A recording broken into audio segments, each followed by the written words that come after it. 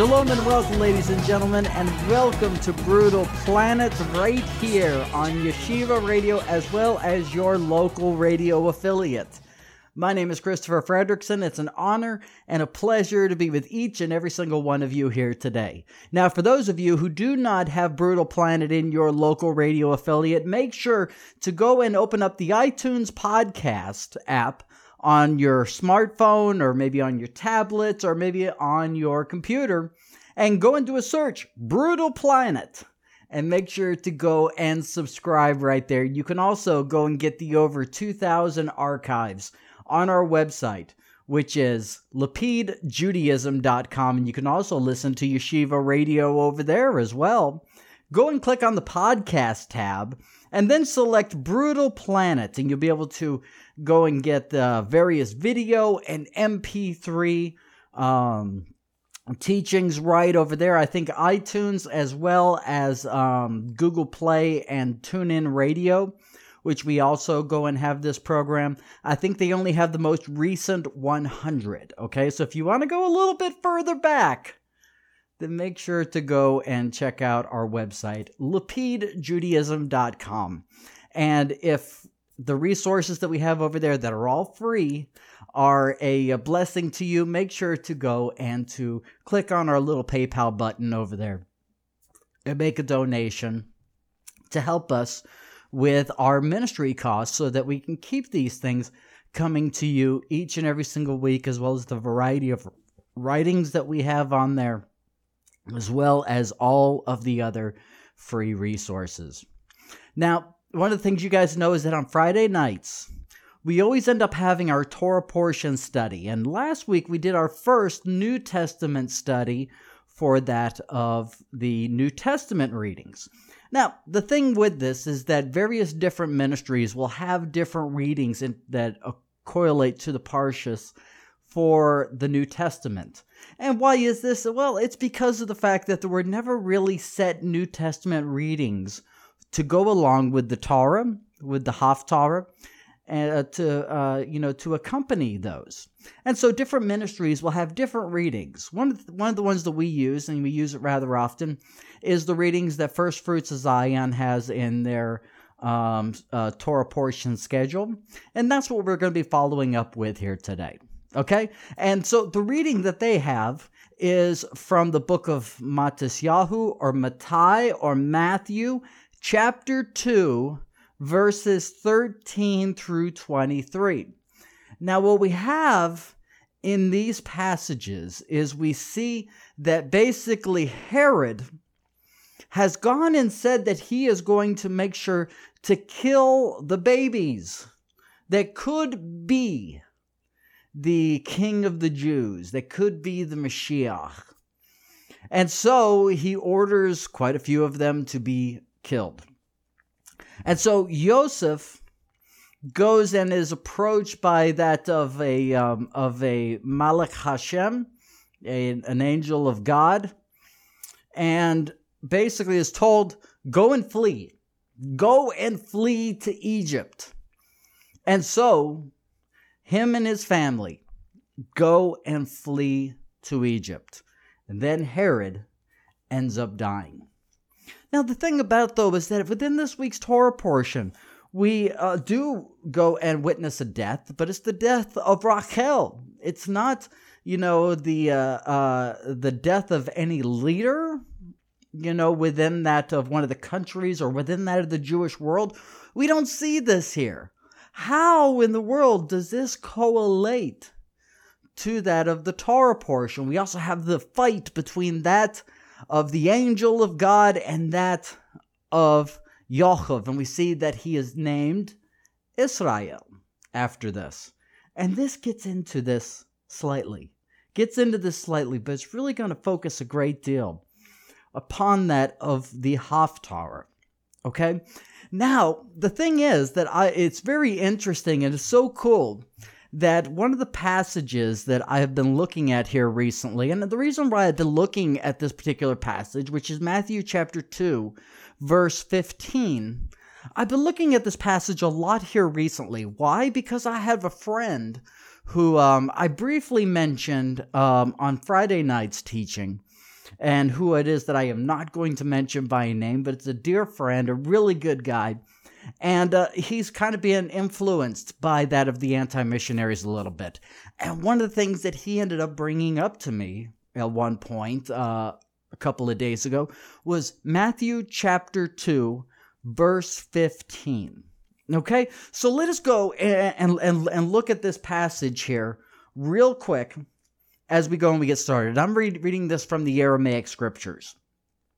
And it says, and was there until the death of Herodes, which is Herod, so that the thing might be fulfilled, that was spoken from Maria, which is the Lord Hashem. Maria means it means master, is what that means in Aramaic. By the prophet who said, from Mitzrayim, Egypt, I have called my son. Okay? Now with this passage here, we end up seeing that it seems to be a very clear-cut thing. And now the thing about it, though, is that what we end up seeing is that it's a parallel to that of the book of Hosea, chapter 11, verse 1. Now let us go to Hosea chapter 11, verse 1, so that we can see exactly what is written there. And it says there, when Israel was a lad, I loved him, and since Egypt, I have been calling out my son. Okay, so when we look at that passage there, we see that it's not necessarily talking about the Mashiach, that is talking about Israel. And we can get into the argument. Is it talking about Israel in terms of Jacob? Is it talking about the land of Israel? Or is it talking about the Jewish people? Which one is it talking about here?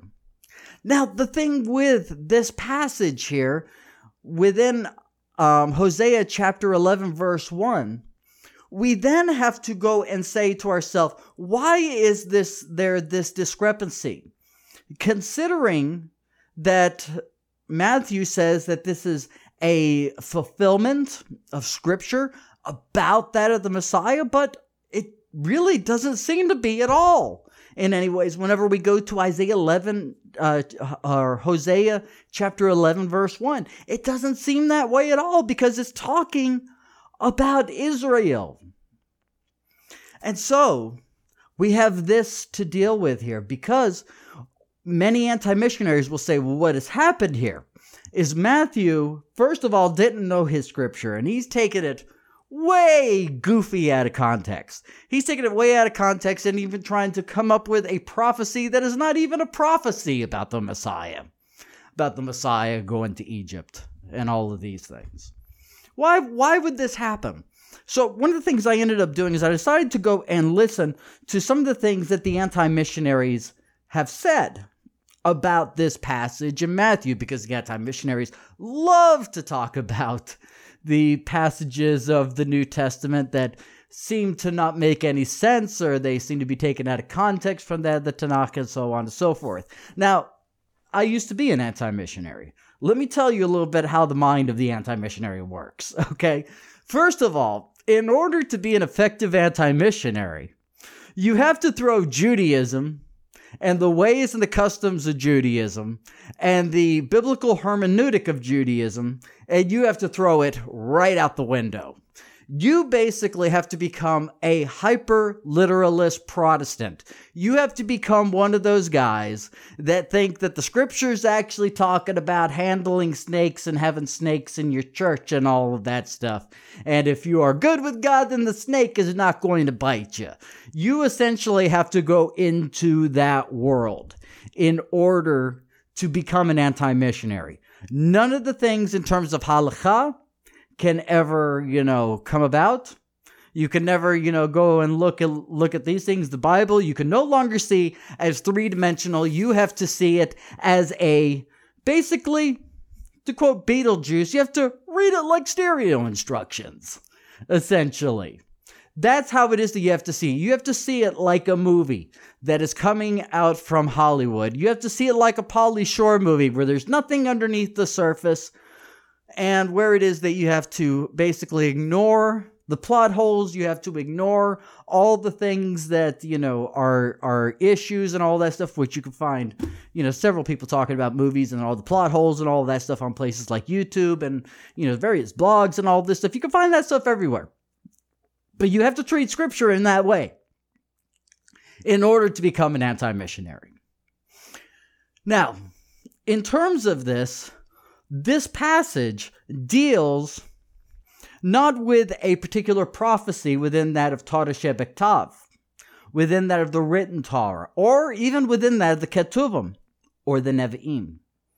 This prophecy really deals with that of Torah Shebe'al Peh, the oral Torah.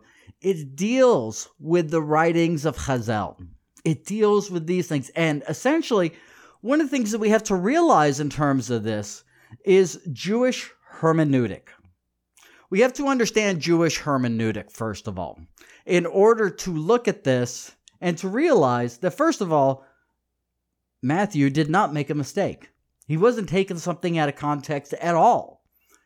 But the only way to do this is we have to get out of this hyper-literalist mindset, and we have to go and put our Jewish caps on. We have to do that. It is so vastly important that we do that in order to understand how it is that this is not taken out of context. And how it is that we're going to start with this is that, first of all, we have to understand the 4 levels of interpretation known as Pardes, which consist of Peshat, Remez, Drosh or Drash, and Sod. Okay, now let me explain a little bit about these and what exactly they are. Okay, now the Bible can be seen, most notably the Torah, in these 4 levels of understanding. Now the Torah itself can be seen in all 4. Okay, that's what makes the Torah so amazingly unique. Okay, but then we have different books of the Bible in the Ketuvim, the Nevi'im, as well as the Brit Hadashah, that are basically tied to one of these levels of understanding. This is also why it is that we have 4 Gospels. So a couple of years ago, we ended up putting out the Rabbinic Gospel of Mark, for instance. And through that, we showed 320 parallels to the Gospel of Mark from that of the Oral Torah and from that of Chazal, from that of the sages. And so many people asked me, they said, why did you start with Mark? Why is it that you didn't start with Matthew? Because Matthew is the very first book of the Brit Hadashah. Do you reject the Gospel of Matthew? There were a lot of rumors that were started because of the fact that we started with the Gospel of Mark. And then I had to explain why we started out with Mark. Because Mark is written on the Peshat level of hermeneutic. Now, what exactly is Peshat? Peshat is the literal. It relies upon 7 rules by that of Rabbi Hillel. Okay? And so these 7 rules will help you to understand the literal meaning of the Gospel of Mark, which is written on the literal level. That's why, certain things are more pinned down. Certain things are described in great detail to set out the scene for you. Much like when it is that you see the person being lowered down into the house where Yeshua goes and does the healing. There's great detail in that because you're being made to see the literal level there. And then you have the Remez. Now, the Remez uses 13 rules, and it's known as the hint level. It gives you a hint of something. But one of the things with the Remez, in order to understand Remez, you have to know a good deal of Hebrew. You have to know your Hebrew pretty well. You don't have to be fluent in it, but you do have to know your Hebrew pretty well. Then you have and actually the Gospel of Luke is written on that of the Remez level. Then you have the Drosh. Now, the book of Matthew is written on the Drosh, also known as Drash level of biblical hermeneutic. Now, with this one, you use 32 rules. Now, with these 32 rules, it's also known as the sermon level or the level of midrashim. Okay? And so with this, not only do you need to know your Hebrew pretty darn well, or for the New Testament, Aramaic, or if you're a Greek primus, we'll go and throw Greek in there, though Greek really doesn't fit into the hermeneutic style as well as the Semitic languages. But you better know your Tanakh within that of Hebrew pretty well. And you should know whatever it is that your primacy is in terms of either Aramaic or in that of Greek or Latin, of that of the New Testament. You better know those things pretty darn well. And with this, you are going to come up with some parallels in terms of wording. You're going to come up with some parallels in terms of overall context. And certain things are going to be asserted into there that on the Peshat, on the literal level, do not seem to make sense at all, because you're saying that doesn't make any sense in terms of the context of this one being inserted into the context of this other passage here. It doesn't make any sense. But the thing about it, though, is that you also have to know Torah Pei very well in terms of the Drosh, because with Semitic writings, it is heavily reliant upon that of Halakha, upon that of Midrashim and Agadah and Gemara, as well as a little bit of Mishnah as well. So with Matthew, you are going to be looking at the span of everything outside of that of Kabbalah in terms of all the writings coming, from the times of the Tosefta, the Talmud, Midrashim, all the way through the times of Rashi, the Rambam, the Or HaChaim, Baharal, and even, the works of Hasidus through that of Rabbi Nachman of Breslev, as well as Rabbi Schneerson, and so on down the line. You're going to be looking at all of this because you've got to cover Jewish thought rather thoroughly in order to be able to grasp the Drosh level of interpretation. Then we have the Gospel of John. The Gospel of John is written on what is known as the Sod level of interpretation. Now, the Sod level relies upon 42 or 72 rules, but however, Sefer Yetzirah says 32. And the reason why Sefer Yetzirah says 32 because it relates to the 22 letters of the Hebrew Aleph Beis, as well as the 10 attributes of the Sephirot. Okay, and so you have to, first of all, have to know all of the rabbinic, arguments, every single part of the way, all throughout Judaism, in order to understand things that are on the Sod level, which is also known as the level of Kabbalah. We have the Gospel of John that is written on this level. We also have the Book of Revelation that is written on the level of Kabbalah as a hermeneutic. We also have the Book of Zechariah, as well as a great portion of the Book of Daniel as well. Many of these things that you end up seeing as things talking about the Olam Haba, the world to come, they are all wrapped within this. And some of the well-known Jewish texts in terms of the Sod level, the level of Kabbalah, would be, for instance, that of the Zohar, Sefer Yetzirah, Bahar, and, several others. You also have many of the sages as well going and writing on this level of hermeneutic. One of the main ones would be the Maharal of Prague, Rabbi Loyal, who actually, many of you guys know, had created the Golem of Prague, which is a very famous story that with that is actually where we get the modern day Frankenstein story from. So, in order to go and to properly look at this passage, chapter 2, verse 15 of the book of Matthew, we have to know the words of Hazel pretty well, and the thought pattern behind that of Hazel. So, I think it'd probably be good if we went to Hazel, to the words of the sages, and see what it is that they end up saying about this concept of Israel and the Messiah. So let us go to Yalchut, Shemoni, 11:621, and it says, "Where does the Torah speak of the Messiah? As it is written, in Exodus chapter 4, verse 22, Israel is my son, my firstborn. Where in the decrees of the prophets, it is written in Isaiah 52:13, behold, my servant will prosper. And nearby that passage, it says in Isaiah chapter 42, verse 1, behold, my servant whom I uphold.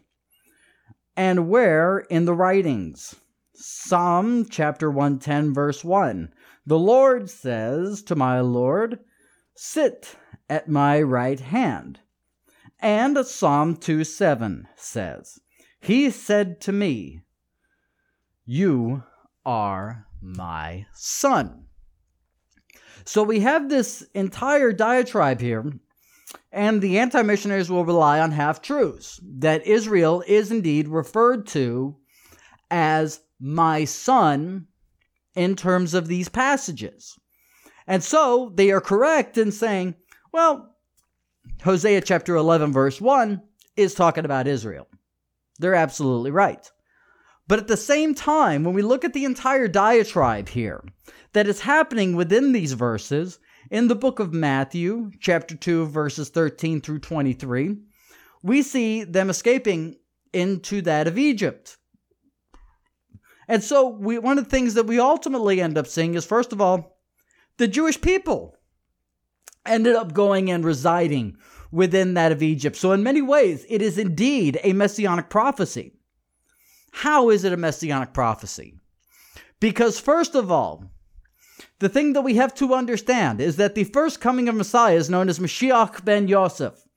Who was the first Jew to have great influence into the land of Egypt, as we find out next week within that of the Torah? Well, that would be Yosef.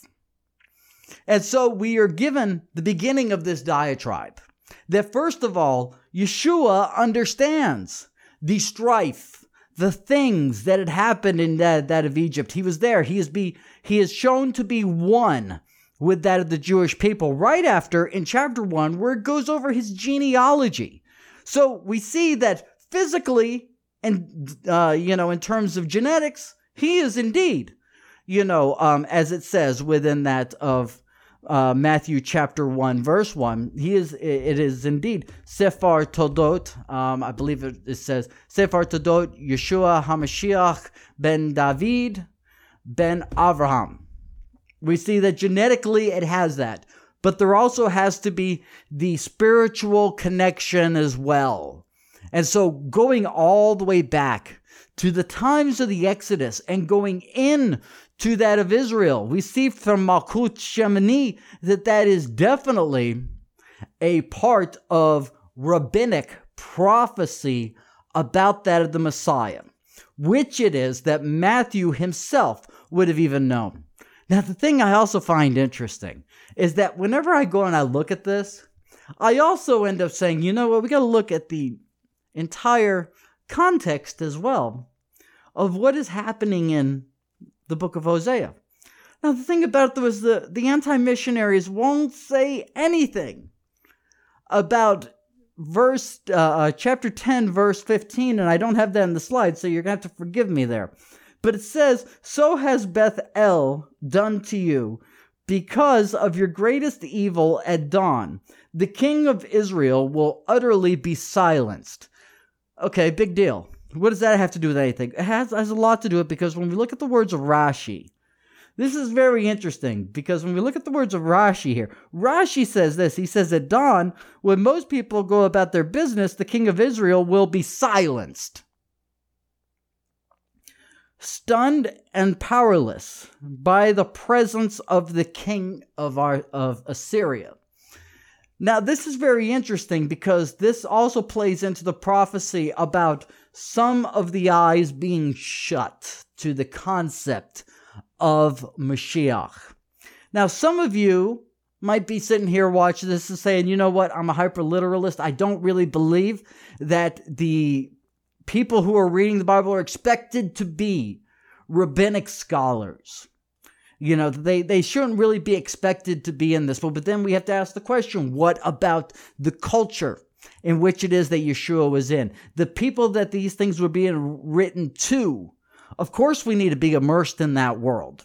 We need to be immersed in this, because then we see fully these things that were taught within that of the synagogue, which is, a commandment given to new believers within that of Acts chapter 15. But see, in the West, we have this issue because we are so immersed in the way that we used to see things in our former religious institution for, my formerly Christian brethren who have come into either the Hebrew Roots movement, the Messianic faith, or like myself, they're Lapid Jews through conversion.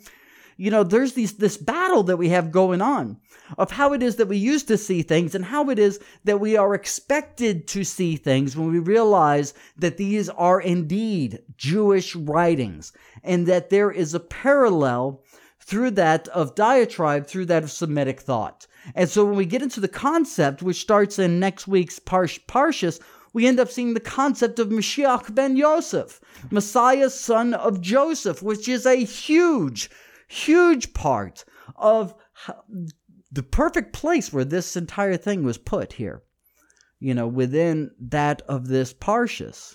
And the thing that we realize about Joseph is that Joseph birthed he didn't birth them, Leah and Rachel, and plus, their handmaid.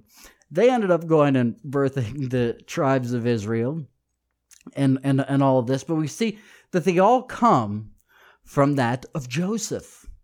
They all come from that of Joseph. So it's very interesting that he is named Israel. And Israel is in relation to that of the Jewish people. Whenever it says Israel in terms of a people, it's talking about the Jewish people. Because all 12 tribes are Jewish because they all come from that of Joseph. And so what we see is that, first of all, Yeshua is essentially proving himself, considering that even though he's a baby, he's going into the land of Egypt. He had to prove that, first of all, he experienced these things, that he lived these things, that he is a part of the Jewish people and a part of the Jewish struggle. One of the things I really found very interesting from watching some of the different anti-missionaries go in and talking about this is I heard something that was just so utterly preposterous in terms of this. They try and take the Gospel of Matthew, and especially these verses, and try and turn them into something very anti-Semitic. They try and say that, first of all, Herod was the king of the Jews, and all this stuff. And we see that, first of all, it paints Herod to be this really bad guy. Herod had his own sons killed, for God's sake. Herod was not Jewish at all. He was a Roman appointment over that of the land of Judea. He was appointed by the Romans. He was Roman. He was not a Jew. And plus, when we look at Jewish history, especially during this time of the first century, we see that in terms of the Talmud, the Midrashim, and all of the written down Jewish history that was passed down orally and then finally written down, we see that basically they end up saying that the Sanhedrin was bought and paid for it at that time. And so therefore the halakha of the Sanhedrin at that time, considering that it was under the rule of Caiaphas, who basically bought his way as the Kohen HaGadol, that basically this was an illegitimate Sanhedrin during this time under Roman occupation. This was not a real Sanhedrin, and these were not real Jews during this time that were running the Sanhedrin. This is why, and plus at this time, they were under the occupation of the Sadducees. Who were the Sadducees? The hyper-literalists. Okay, and so they rejected all of Tarashi B'Alpeh, and this is why it is that Yeshua says in Matthew chapter 23, do as it is that the Porashim and the Hokamim, the Pharisees and the scribes, do as it is that they say to do, for they sit on the Kisei HaMoshe, on the seat of Moses. Okay, saying, uphold those rulings. And so considering that within the same gospel, we see that statement being given, there should be a message to us saying, this is written in a Semitic way. This is written to where it is that we have to understand drashot. That's why it is that that's not written in Mark. That's why it's not written in Luke. That's why it's not written in the other synoptic gospels. It's because of the fact that when you get to the book of Matthew, you better understand Semitic thought. Now, the thing about it, though, is that the anti-missionaries also say, well, look at how that's taken so out of context, which it is that we ended up covering. And I say to myself, well, then you have to reject all of Talmud. You have to reject all of Midrashim. You have to reject all of Tosefta. You have to reject all the words of Hazel, because they operate and write in the exact same way that we end up seeing within that of Matthew chapter 2, verse 15. So therefore, you essentially have to become a Karaite. You essentially have to become a Sadducee and a hyper-literalist in the way of Protestantism. You have to basically shed all of your Judaism in order to make that case and pretend that this is not the way any of those things were ever written. All right? So, ladies and gentlemen, I hope and I pray that this was helpful to each and every single one of you. Make sure that if you are going to be celebrating the festival of Hanukkah, to go to lapidjudaism.com, click on the store icon, and make sure to go and get our 4 books of the Maccabees that we have out and we'll be sending out next week. Make sure to go and get your order in and go and get your copies of the book of Maccabees for the time of Hanukkah. All right? So, shalom bracha, peace and a blessing, and thank you for joining us here today. Shalom. So you want to learn Hebrew or Aramaic, or maybe both? Make sure to check out HebrewandAramaic.com. All 3 of the instructors on the website have accredited Moray licenses to teach the languages that they teach on the website. You can take the lessons on your very own time, and they even have a Roku channel so you can learn from the comfort of your very own couch. With over 200 videos going step by step through the languages and all the various scripts, and over 100 PDFs of exercises and quizzes, this is the most thorough set of lessons that you'll find anywhere on the languages of the Tanakh and the Brit Hadashah. So visit HebrewandAramaic.com today and sign up for only $15 a month.